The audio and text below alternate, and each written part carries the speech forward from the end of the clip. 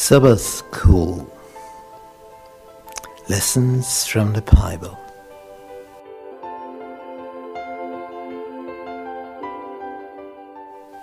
Deuteronomy. Present truth in Deuteronomy. This book is the most important book of Moses.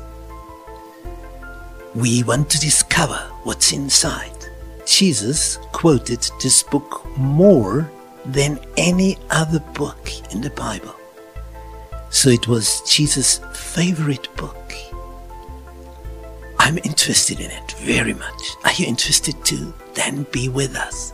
We want to find out why Jesus loved this book so much. There's a mystery about it, but we will discover it together.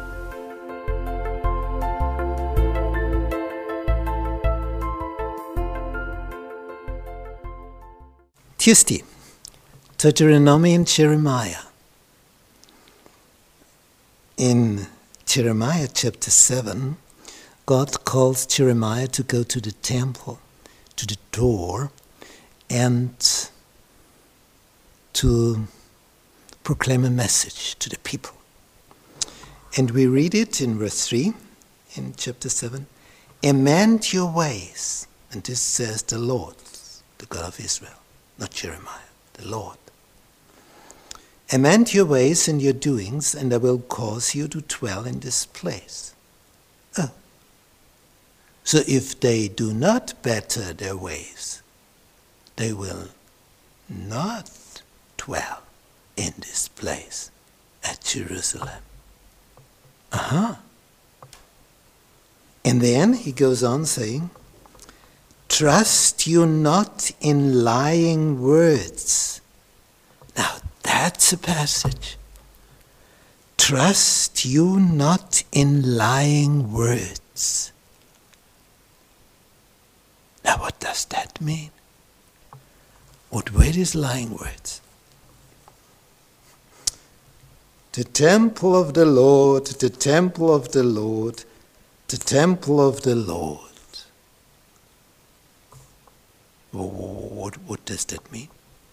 Yeah, the words are like this. Here's the temple of the Lord. It's the temple of the Lord, King of the universe. So when enemies come, God will protect us because here is his temple. But when the enemies came, and when the temple was destroyed by the Babylonians, they were shocked. But it's the temple of the Lord. And the Lord allowed his temple to be destroyed. This was such a shock. They never, ever thought this could happen. But it happened. And therefore, Jeremiah says in advance, trust you not in lying words, saying, the temple of the Lord, the temple of the Lord, the temple of the Lord. So what's the problem?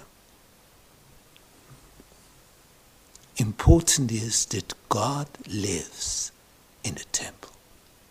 But he has left his temple because his people had left him.